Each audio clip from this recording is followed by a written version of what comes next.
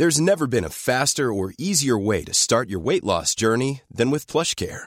PlushCare accepts most insurance plans and gives you online access to board-certified physicians who can prescribe FDA-approved weight loss medications like Wegovy and Zepbound for those who qualify. Take charge of your health and speak with a board-certified physician about a weight loss plan that's right for you. Get started today at plushcare.com/weight loss. That's plushcare.com/weight loss. plushcare.com/weight loss. Burrow is a furniture company known for timeless design and thoughtful construction and free shipping, and that extends to their outdoor collection. Their outdoor furniture is built to withstand the elements, featuring rust-proof stainless steel hardware, weather-ready teak, and quick-dry foam cushions. For Memorial Day, get 15% off your Burrow purchase at burrow.com/acast and up to 25% off outdoor. That's up to 25% off outdoor furniture at burrow.com/acast. What's happening, people, and welcome to the It's All Blackademic podcast with your boy Jordan Jarrett Bryan, and I'm joined here for our very first It's All Blackademic podcast with the man that produces the show, the man that puts a lot of the magic into what you've seen in previous shows. Alex Reid, what are you saying, Alex? Oh man, I'm good, man. You're making me blush. Come on, man. Just facts out here. Facts, all facts. No, everything's good. Everything's good. Yeah. I mean, it's still a bit cold. It's not as cold today as it could be, but it's colder than I would like it to be. So you know what? I'm just getting on doing what we're doing. A lot of people talk about this cold thing. Mm-hmm. It ain't that cold. You know what? It's cold, but it's not like nothing that a scarf, a hat, gloves, and an adequate coat. That's true. It's not like. Man. That's true. I have to say, autumn and winter are my favourite seasons because you can dress up. As in, I'm with you. You dress up for 100%. it. When it comes to summer and it's too hot and it just becomes I'm not sticky a t-shirt and and shorts guy. That's not but me. everybody complains about every season in this country. The fact that we don't even have seasons is another question that I need to be asking. Once I meet the man at the pearly gates, I'll be like, so what happened? What was going on? Why'd you put me in Britain for? But it's fine. I'm a winter fashion kind of guy as well. I'm about it. Now, Alex produces a show that goes out on our YouTube channel, but we're really excited to be here doing a podcast too, hosted by the brilliant Acast as well. So shout out to Acast Fantastic, for hosting guys. us as well. We wanted to give the pod's listeners and the pod audience something a bit extra than just the show that we film that you'll see go out on our YouTube channel. So before I explain the menu, I want you guys to basically just remember to go and subscribe to this podcast. Please go to Acast. We're brand new to the Acast family, so go and check us out and subscribe to the show and all of our socials as well. We're across all Twitter, Facebook, and Instagram. Alex, have you subscribed, by the way? Have you subscribed? Subscribe to Acast? Yep. Have you subscribed to our show? It's all Blackademic. Listen, I literally just downloaded the Acast app a few weeks ago. The thing is, right, because I'm just literally getting used to the platform because obviously mostly Lit's on there as well. Yes. So I'm just a bit like trying to figure out how to use it. But of course, man, I'm on there. I've been Googling all the podcasts I need to find. So just brief action, so you may recognize Alex's name or his voice from another podcast that he does. Just tell us a little bit about Mostly Lit briefly. Oh, okay, yeah. So Mostly Lit is a books and pop culture podcast that comes out each and every Monday, hosted by myself and Raifa Rafiq. And we've been doing that for the past three or so years. And then I host my own other podcast, What Matters with Alex Reads, and that comes out every Wednesday as of March, the beginning of March. So, yeah. To go and check it out, guys. Yeah. It's out there online. But we're not here to talk about those. We're here but I wanted to give you a shout out because that's your other work as well. So I wanted to give that a shout out. All right. So basically, me and Alex every week are going to go through what we've kind of seen across the news and just briefly chew over the fat of any news or anything we've seen that's caught our eye over the previous days and weeks. Now, anything that's caught your eye in particular, anything. Let's start with you. What's been catching? I think the one thing for me that was quite that's been quite a developing story that's been going on for a while is the precarious nature of digital journalism now, as we've seen it. We've seen a lot of our colleagues being laid off and a lot of them losing their jobs and losing their positions at very prominent media organizations. And I just think that I'm really interested just to see what is the particular issue with what's happening now, because I'm reading an article in the Los Angeles Times written by Michael Barbellion, and he is basically asserting that the Washington Post No, the Los Angeles Times, they surpassed 4 million subscribers with a paywall that they have on their website and for their paper.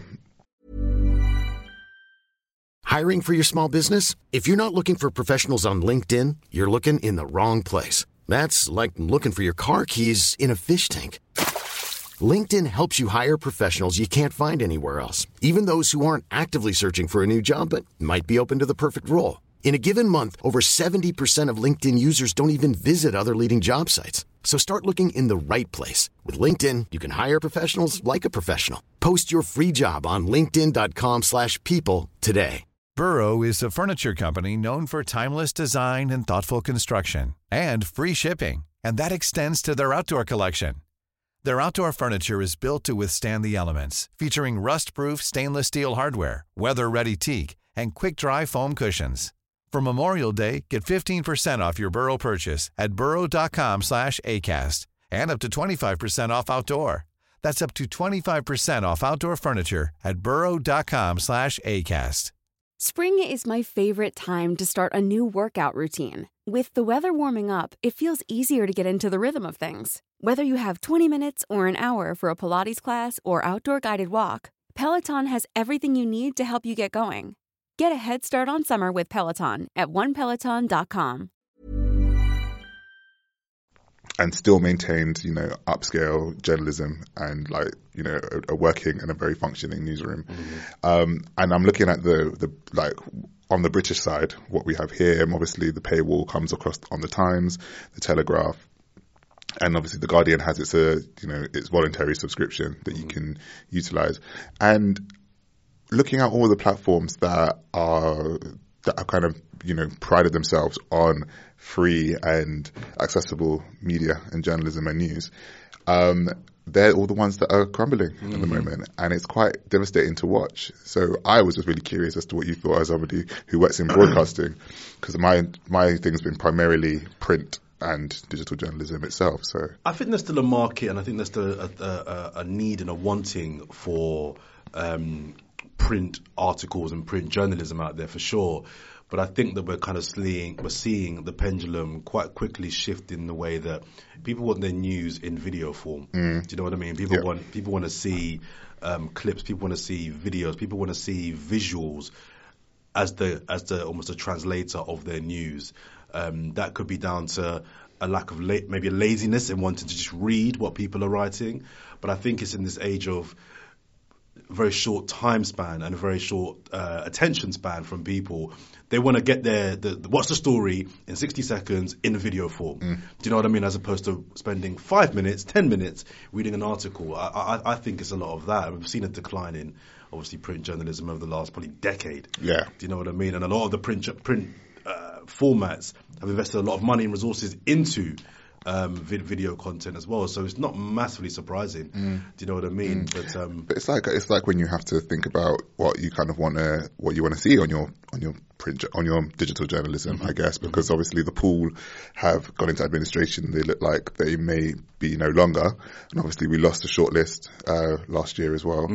But it's quite telling to look at websites like metro.co.uk and the Mail Online, who pride themselves on the amount of advertising that they put on the website in order to generate the funds to keep the organisation going. Yeah. So it's like, well, on a moralistic stance, and you don't want to have all those adverts, you don't want to clog up the page with all those things, but at the same time, you've got to pay bills. You've got to pay bills, and you've got to make sure that it lasts. And are people actually willing to pay for this level of content? Talk to me about this 21 Savage.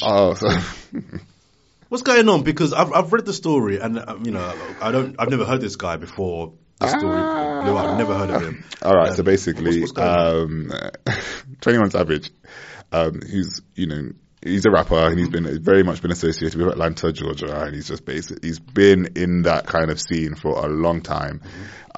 He has been arrested by ICE, the US Immigration and Customs Enforcement, who say that he's actually a UK citizen who overstayed his visa in 2006, I would say, 2005 or something. Oh, wow. When he went, so it's not even like a couple of years. Yeah, he was, I think, 2000. Yeah, so he was young. So it says in July 2005, when he was 13, his name is Abraham Joseph, entered the US legally but stayed in the country after his visa expired a year later. So, I mean, it's a question about, like, I think, again, I'm questioning to myself, why is this such a big story? But also, like, a lot of people are outraged just because, you know, a man of his profile, the kind of stuff that he's done. I think it's more of I feel like it's more of an outrage about the way that they operate as a system for immigrants in the country. I was going to say, is this kind of part of a wider political kind of... That's what, from someone outside of the frame looking in, that's probably what I would think the outrage should or could be about. Otherwise, you know, the internet's going to do the internet, and everybody's done memes about him and done videos of like rapping, like his videos, and they've done like put grime on top of it because obviously, you know what I mean? He's like, oh, he's a British rapper now, and they're saying that the sword on his forehead is the sword of Arthur. Oh, wow. King. Yeah. So whatever. But otherwise, yeah, like I think it's really strange that he managed to stay there for so long without being caught or that being brought up. And I think that it could just be as simple as him just getting a working visa and working there, because he's been working. I would imagine he's been paying his taxes. I mean, let's assume he is. But obviously, like, I think these things are always blown out and blown up into completely different things and stories and questions. And, you know, when certain commentators get a hold of it, like Tomi Lahren has got a hold of it now. And then she's been saying, you know, he should get a work visa and all blah, blah, blah, blah. This is the American law and all this stuff. But I think it could have just been as simple as that from the very beginning. I don't know why it had to make news like that. Well, I think it's going to rumble on anyway. I just want to say a quick final shout out to a young man called Etienne Akek. I hope I pronounced his name correctly.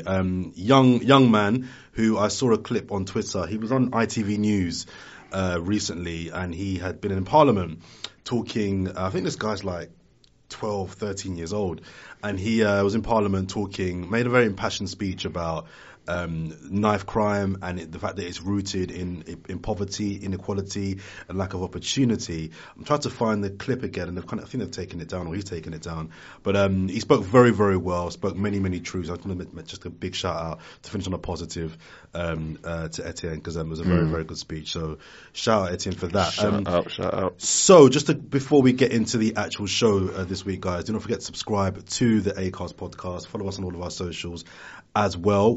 After you hear this week's debate, you will hear a section we called Overrated or Underrated, where we get one of our guests that featured on the show to talk about something, someone, or a period in time that they feel within the black community was either underrated or overrated. And we've got some really good examples for you over the next few weeks. So that will be after the show. So there's extra content. Check that out as well. The show this week is going to be about whether more black people should go vegan. It was a really good discussion we had with three fantastic guests about veganism. And, you know, is it as good as everyone's making it out to be? Is it something that the black community should be more looking towards than, say, other cultures as well? So enjoy the show, and we'll see you next week. See you next week. Cheers, Alex.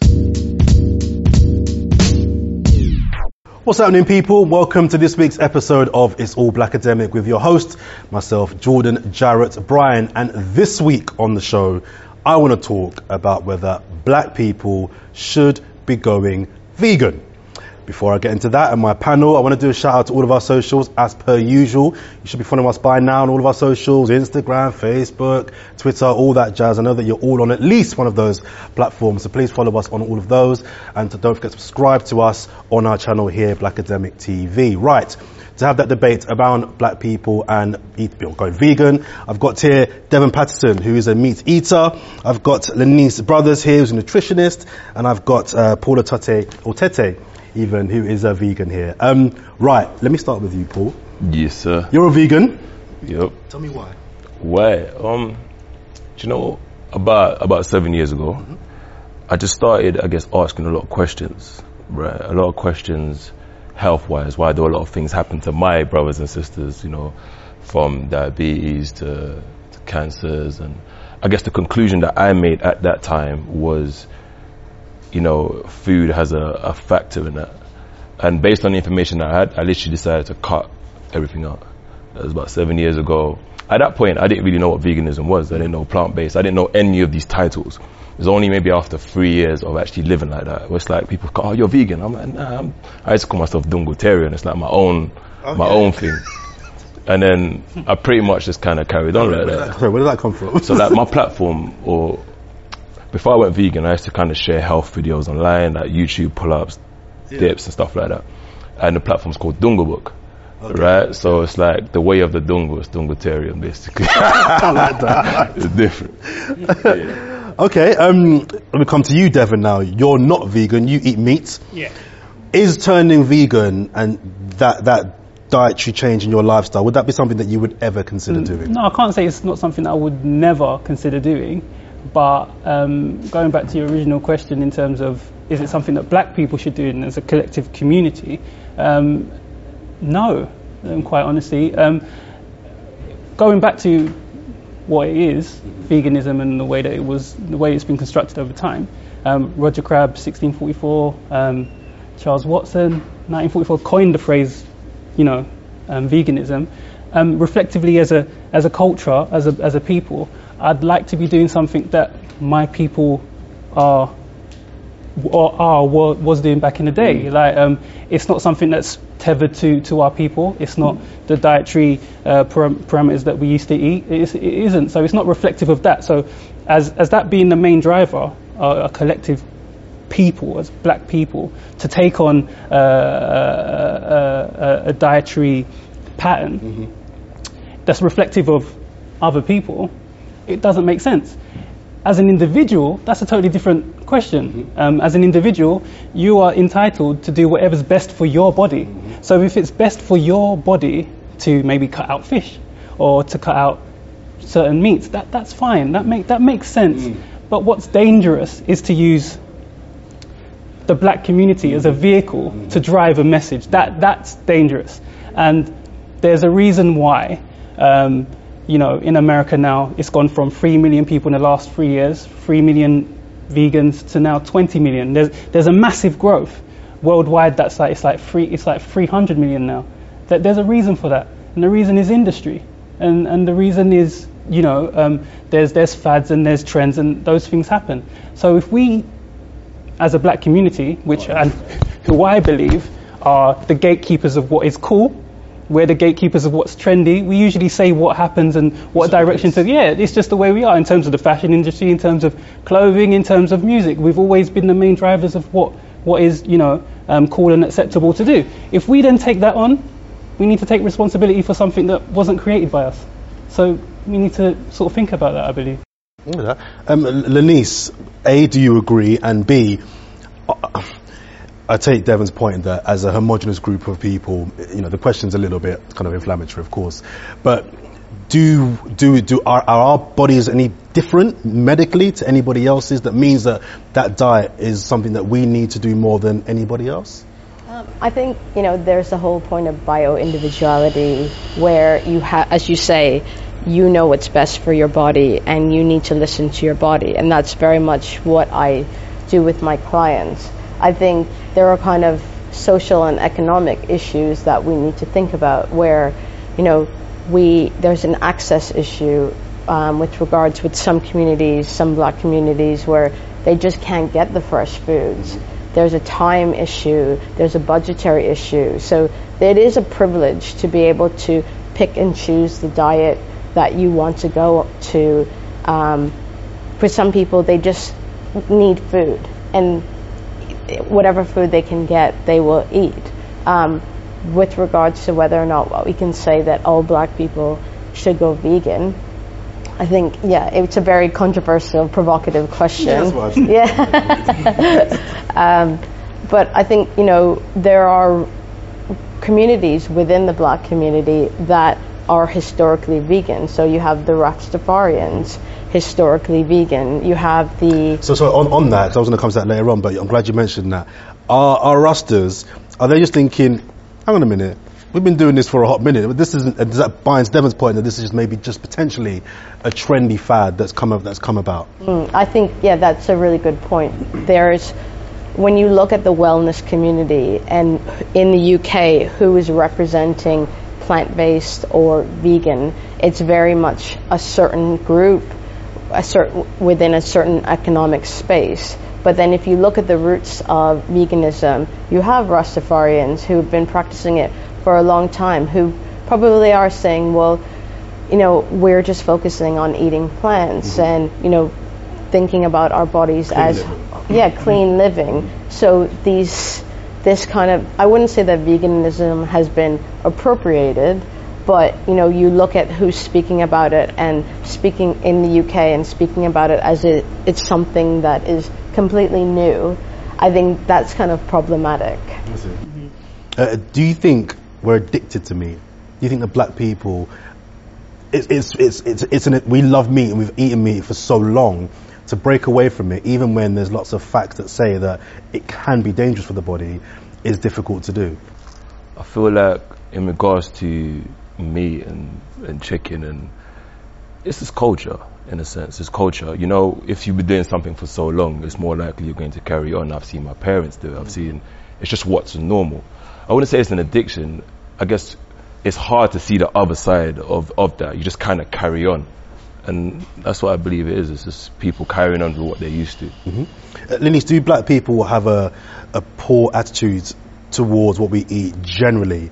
I mean, in my direct culture and community, Jamaican heritage, some of the foods that we eat, we call it hard food, and it tastes good, but it can't be healthy to eat a plate of dumplings, yams, green bananas. What else, Devin? Come on, the plate's rammed. That can't be healthy, but it tastes good. Do we generally, put vegan to one side for a second, should we be eating better, just period? Yeah, I think if you look at kind of culturally, in the Caribbean, African Americans, African Canadians, there is a lot of starch and there's a lot of emphasis on meat. And so, you know, everyone can always eat more vegetables. I think I wouldn't say that the food culturally is bad because it's delicious.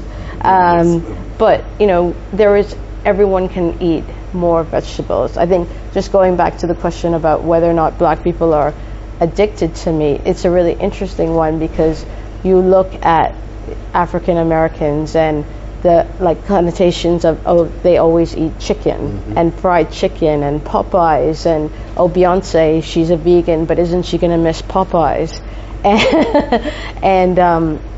But if you look at black women specifically, they have black women, we have a higher risk of developing fibroids, which are basically non-cancerous growths. 70% of women of African origin will develop fibroids, and a lot of that is driven by estrogen that you get through meat, and so the hormones that are put in meat. So there's a whole conversation about not necessarily being addicted to meat, but making sure you're eating the right kinds of meats. Because there's a whole health conversation there that isn't necessarily being discussed. Something else that kind of came to mind, Devin, was, do you get a sense there's almost an element of a shame culture to meat eaters? We've all been out of that place, and then when you order a food and you're around vegans and you order the meat, you get that look. I mean, there's two problems here. There's two problems. The first problem would be, one, everyone has their own story and everyone has their own position, and the inclination that one person's story or one person's diet is more important than the others should be trumped by that. That's dangerous. And you can be in a space right now, because there's a lot of things going on socially, and there's a lot of things that maybe morally we acclimatize more to, like the killing of animals. Obviously, a lot of people don't look at how animals are dealt with and kept. And when they see that, they're shocked, and that shock then transfers into guilt, and then that's the platform on which you obviously having these conversations with these people. My point and my standpoint is that in order to live, something must die. Like, that's the circle of life. There's a wonderful movie, I'm sure you've all seen it, The Lion King. Just go and have a look. The song was brilliant, but it speaks to a truth. And even as a vegan, there's plants that right now, if you look into in Asia, they're being coated with all sorts of different things, and obviously given growth hormones. And they're also dangerous for your health in order to keep up with the amounts that we're now consuming. So it becomes a little bit of a quagmire, doesn't it? So I'm not too sure in terms of your original question whether if I'm sitting in a room and someone's there and I get that look, whether I feel guilty anymore. I actually don't, because I just taking all the elements of the situation and actually think, actually no, you're not more important than me, your truth isn't more important than mine, and until you can give me a real rational reason as to why I shouldn't eat this, they're not going to. And again, it comes down to ancestry, and for me it's balance. When we go back to the Inuit tribe, if you go back to the Maori tribe, if you go back to the Tutsi tribe, where we originally come from, it was all about environment, diet, and nature. That was, and they kept all of those things balanced. So if they killed something, they replaced it with something else to keep that cycle alive, and that made sense. They didn't eat too much meat. Meat was more of a delicacy, that sort of thing, but it was still very much part of their diet. They didn't exclude it. It didn't make sense because it was part of their protein to give them protein. So for you to come to me and tell me that needs to be removed with no real core reason, it's sort of you're replacing illusion and emotion with constructive reasoning, to be honest, and that's not something that I'm willing to do. Paul, you're a big guy, so there'll be people watching this and thinking he's a big guy, he's vegan. What do you consume and what do you eat as part of your training, as part of your gym work that replaces? And this is a proper, one-on-one ABC kind of question, but literally, what do you consume to kind of maintain your health and your size and your strength, that where meat is not involved? Do you know, when I changed my diet, right, it's only, let's say, about 3 years or 4 years in when I started making more videos in regards to eating plant-based, that people started highlighting all these potential problems, the protein this and deficiencies that. For me, I was like, you know what, I'm going to live like this. I'm going to figure out a way to potentially live like this, if you get what I mean. And I started looking into nature. I was like, okay, some of the biggest animals in the world, they eat like this, like the horses, elephants and whatnot. If they don't have any issues, I can't see why I would have any potential issues. You with me? So I looked at nutritionally balanced foods, good carbs, good proteins, and I just pretty much stuck with those, like your chickpeas, your quinoa, amaranth, beans, like the hard food as well, sweet potato, the yams, and I pretty much had very similar foods and just keep carrying on with those. Do you think your body that you've developed now, do you think you could have got to that state from your childhood years, teen years, not eating meat, and have still got to the same physical stature without meat? Do you think that's a possibility? I'm under no illusion that would have been the case, 100%. Okay. The thing is, obviously I was chubby, I trained a little while before I actually changed my diet. And in that space, I've seen the differences between how I am now and how I was then. I'm in the best shape of my life. I'm the strongest I've been in my life, and a lot more than other people. A lot of people come to me and take elements of what I do and apply it to their own life. You see me, people are different. I've never actually said to someone, you should go vegan or you should go plant-based. I believe that if somebody said that to me, I would have told them where to jog, you know what I mean? Because I love different foods like the rest of people. So my ideology and how I show people is I live my life in a certain way, and then it's all about balance for some. You can take little bits, some people take the chickpeas, they eat that part of it, or they take the lentils and they see the benefits, then ask the right questions hey, you know what, maybe I could add this part to my life, and that might lead you to go vegan, it might not, but as you spoke about, the balance for me is key, For me, I don't do anything 50-50. If I'm doing it, I'm going kind of all the way with my direction. And based on the information that I've learned, and I feel like you should question your belief regularly. Even if you are vegan, you shouldn't be doing it because, there's a crew behind you. I was doing it when it was just me. Before I knew what it was, people were oh, you don't eat meat. You know what I mean? So you should always question your beliefs, but also, figure out what works for you. As you said, people are different. It's all about that balance. So how far, you said you don't do anything half-heartedly, how far do you take being a vegan? Is it beyond what you eat? Do you know what it is like? There's obviously the difference between plant-based and vegan, right?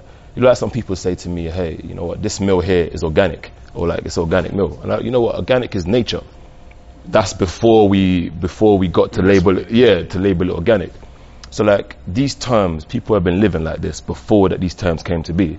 It just so happened that I wanted to get back to nature. If you met me back in 2012, 2013, I'm like, I want to get back to nature. I researched like certain things I won't get into, like my ancestors and how they used to live, like digging up mummies, what was in the context of their belly and things like such. And I realized, you know what, this is for me, if you get what I mean.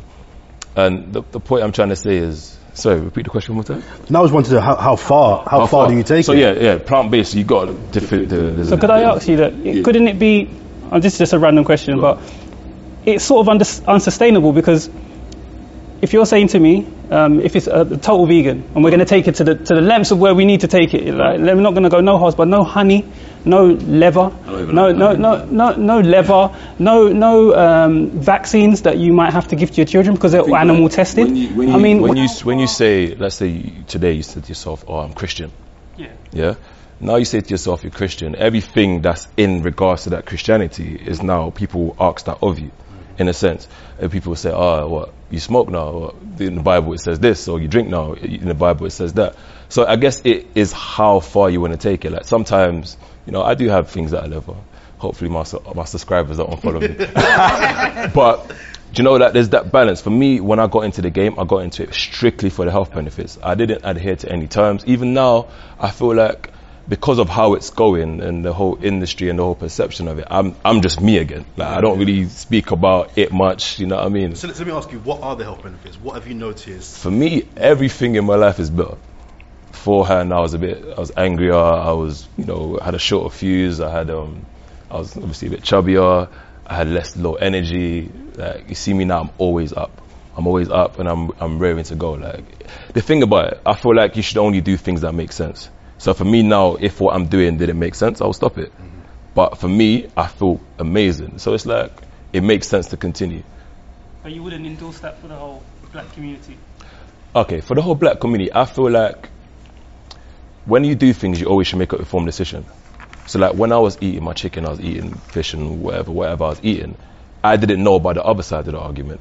You with me? So like I believe everybody should have all the information presented to them. Okay, here's the pros, here's the cons. If you eat meat, it's pumped with hormones, this and that. And then you should also get the pros of it. Okay, it's a quick way to get your protein or whatever it may be. Then based on the information you presented, you as an individual say, hey, here's my decision. I've never told anybody to go around doing anything. I wouldn't look down on you for eating. You're a unique vegan, I'll tell you that. The vegans that I've met have been... That goes back to my point about the element of shame culture. Yeah. Shame is maybe a strong word, but there's that kind of... like new vegans to some extent. Like now I'm but that's never not you. There is definitely that element of shame culture, and I see this in the health community where people who are vegans they're very judgmental about people who still... I was once not. Like, I was the worst. So and if you said to me, hey, Paul, you should go vegan because this and this and this, I'll be eating my food. Don't disturb me. Yeah. So I would never want to put someone in that same position. But people can be very judgmental. I think just as a whole, people are judgmental about the way other people eat. And, because we eat, food has so much, it's not just about nutrition, it's about emotion, there's culture, so it has a lot of meaning, and so people put judgment on what other people are eating, whether they're eating enough, are they eating the right things,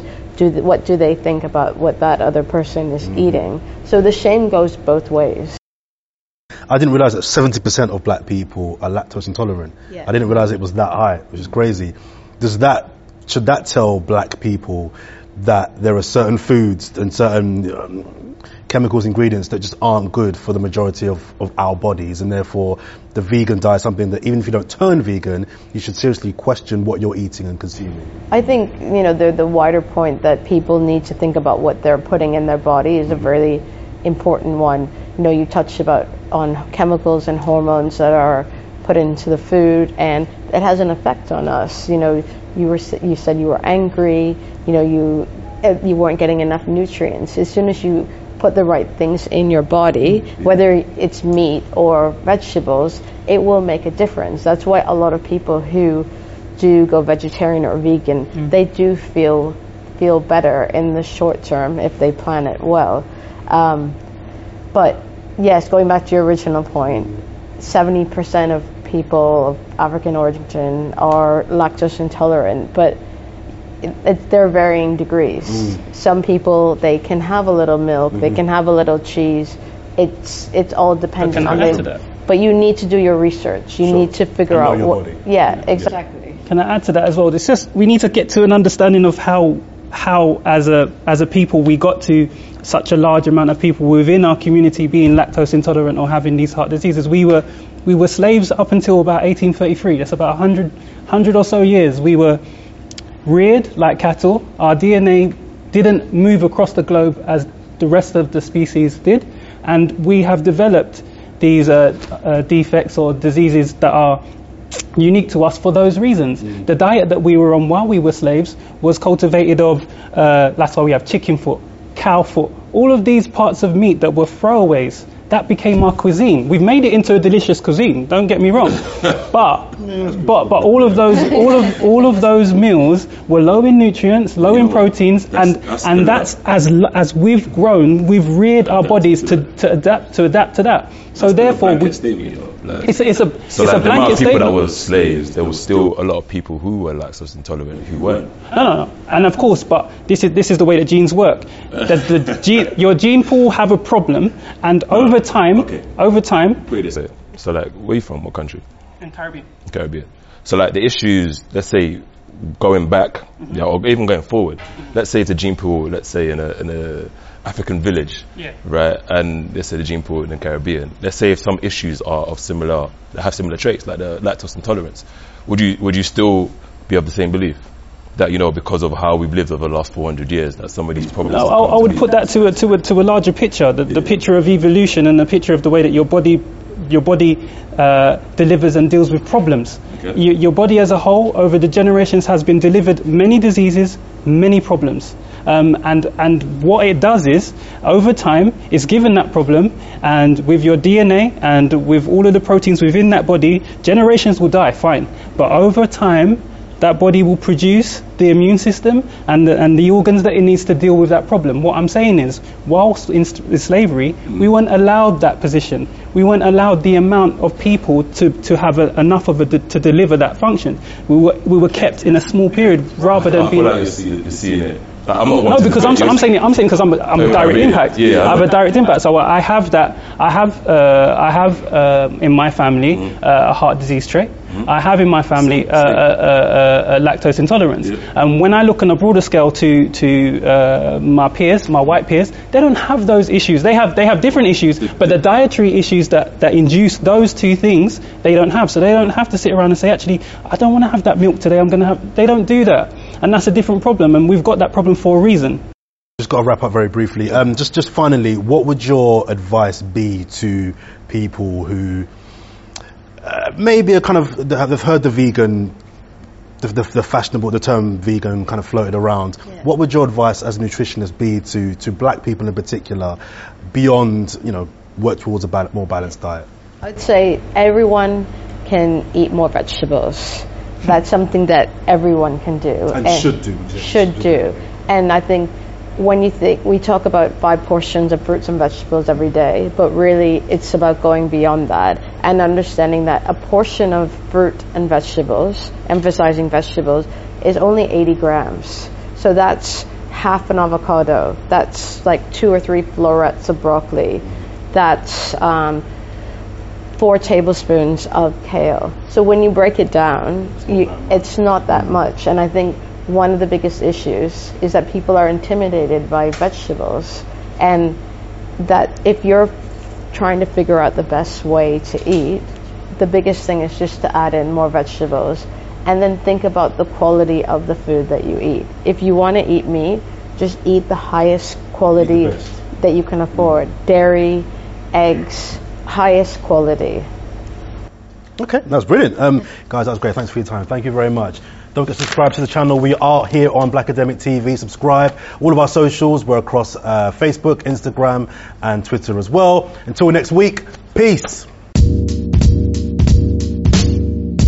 So, Alex, what do you reckon? First of all, are you vegan? I'm not vegan. I don't eat red meat. Okay. I don't eat land animal.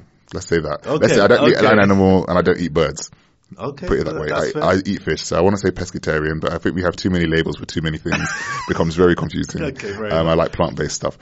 Yes, it was a very interesting debate. Yeah. You know, very, very interesting. And, you know, I think it is a question of, just knowing what you want to achieve and what you want to ingest, sort of thing. I think the overarching idea was about mindful eating.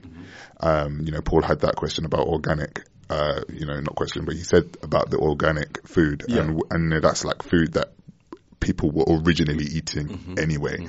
So whether they were only eating, you know, like vegetables or whatever, they were always eating grass-fed meats that they actually lived with and learnt about and knew about. So yeah, I think that's something to look at when we're looking into how we eat food and what we eat and why we eat it.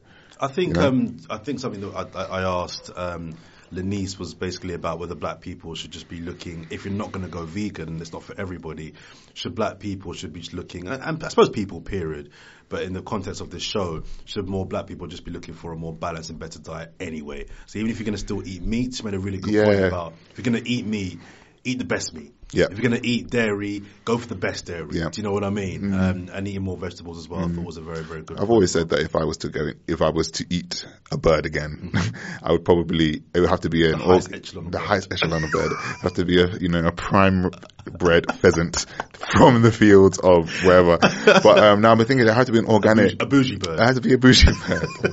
I'm thinking like it would have to be an animal. It has to be an animal that is organic and has been, and I know exactly how the animal's been raised. I would have to just put a bit more thought into it rather than just picking it up from somewhere and, you know, just eating like meat that's been pumped with water and all these other things that just tend to decrease our life. Indeed. Right. So just before we go, guys, don't forget to subscribe to Acast if you haven't done so already. Follow us on Twitter, Facebook and Instagram. Our next section is a very brief section. We caught up with the athlete and broadcaster Ade Adepitan for who he thinks within the black culture is overrated or underrated. Enjoy. Bye. So I'm joined by Ade Adepitan, who took part in one of our debates, and I want to have a discussion with you very briefly, Ads. And I want to know from you, who is your person, thing, or period of time who you feel is either underrated or overrated? It's a really tough question, you know, Jordan. Why you throwing these questions out and twisting my melon like this? I'm going to go for a period of time which I think is surprisingly, I still think people underestimate the impact that it's had. And I'm talking about the period of slavery and colonialism, because I think the echoes and the impact of slavery and colonialism we are still feeling it today, even though it was hundreds of years ago. Well, just over 100 years ago. But I think it's the fact that the USA, who are the most powerful nation in the world, still haven't dealt with this issue. And it seeps into their politics, it seeps into every part of their lives. It's why you have, I think it's still a reason why you have such a high percentage of black people in jails in America, whereas the black population is so small in America. So there's a massive discrepancy in that. And all over the world, race is still a big issue, and it tends to be surrounding black and white, and I think it's a lot of echoes from slavery. Do you feel that, you mentioned prisons and the proportion of black people that make up the prison system in the States, is that almost like the modern day version of slavery? Yes, yeah, it is. It's the fact that I think white people or non-black people in the States have still not overcome that or gone past that mentality of seeing black people as a threat or as the other, and they still haven't accepted them properly in the USA. And until the USA accepts that and moves on, it will have an impact all over the world, because their politics has an impact all over the world. Do you think that the bigger issue is either with slavery, that the kind of legacy 100 years on has been the identity problems that black people still have, or is it an understanding problem that the white people still have in terms of not understanding that they are not superior to any other race? Or maybe a combo of the two. Do you think it's an identity issue with black people that seeks back to that time of slavery? There's definitely, I mean, if you're in the States, if you only have to look back 2 generations and you have family members who are slaves. That's a massive thing. Because the way slaves were seen, they were seen as other, they were seen as less than human, the way they were treated, all of that, the opportunities that they were denied, the lack of education, the way it affected them physically because they weren't, they were bred in a certain way. You know, just saying that humans were bred. That, I mean, that's just awful. That the ramifications of that are huge in America. And on the flip side of that, the way the white people, especially the ruling elite, who've benefited from the slave trade in the past, who are rich because of it, the way they still perceive black people, and also the threat, you know, that they feel that black people cause, that has it's just damaging on the country, and the country won't progress. I think before you can move on, you have to acknowledge the sins of your past.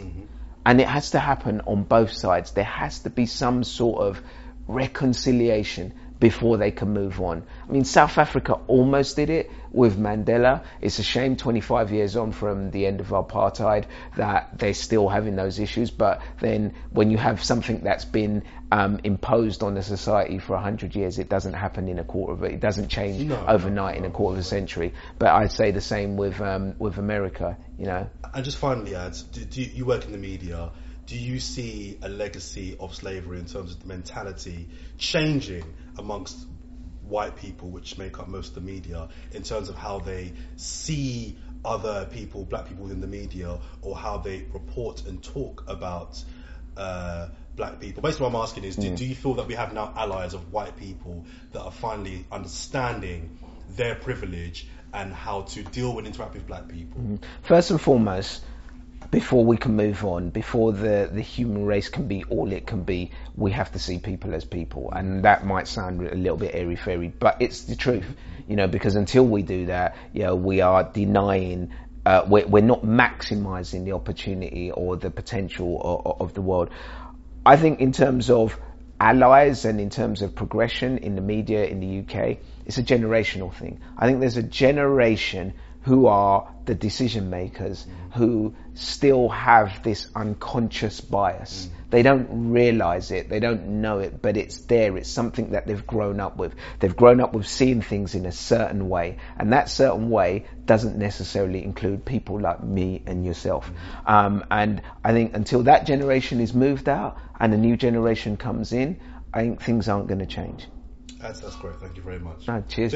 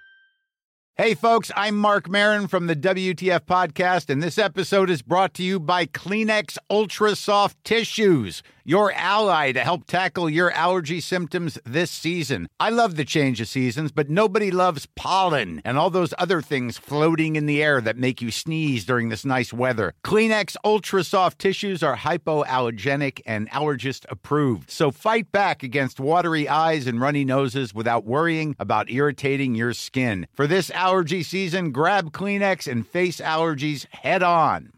Imagine the softest sheets you've ever felt. Now imagine them getting even softer over time. That's what you'll feel with Boll & Branch's organic cotton sheets. In a recent customer survey, 96% replied that Boll & Branch sheets get softer with every wash. Start getting your best night's sleep in these sheets that get softer and softer for years to come. Try their sheets with a 30-night guarantee. Plus, get 15% off your first order at bollandbranch.com. Code BUTTERY. Exclusions apply. See site for details. Even when we're on a budget, we still deserve nice things. Quince is a place to scoop up stunning high-end goods for 50 to 80% less than similar brands. They have buttery soft cashmere sweaters starting at $50, luxurious Italian leather bags, and so much more. Plus, Quince only works with factories that use safe, ethical, and responsible manufacturing. Get the high-end goods you'll love without the high price tag with Quince. Go to quince.com/style for free shipping and 365-day returns.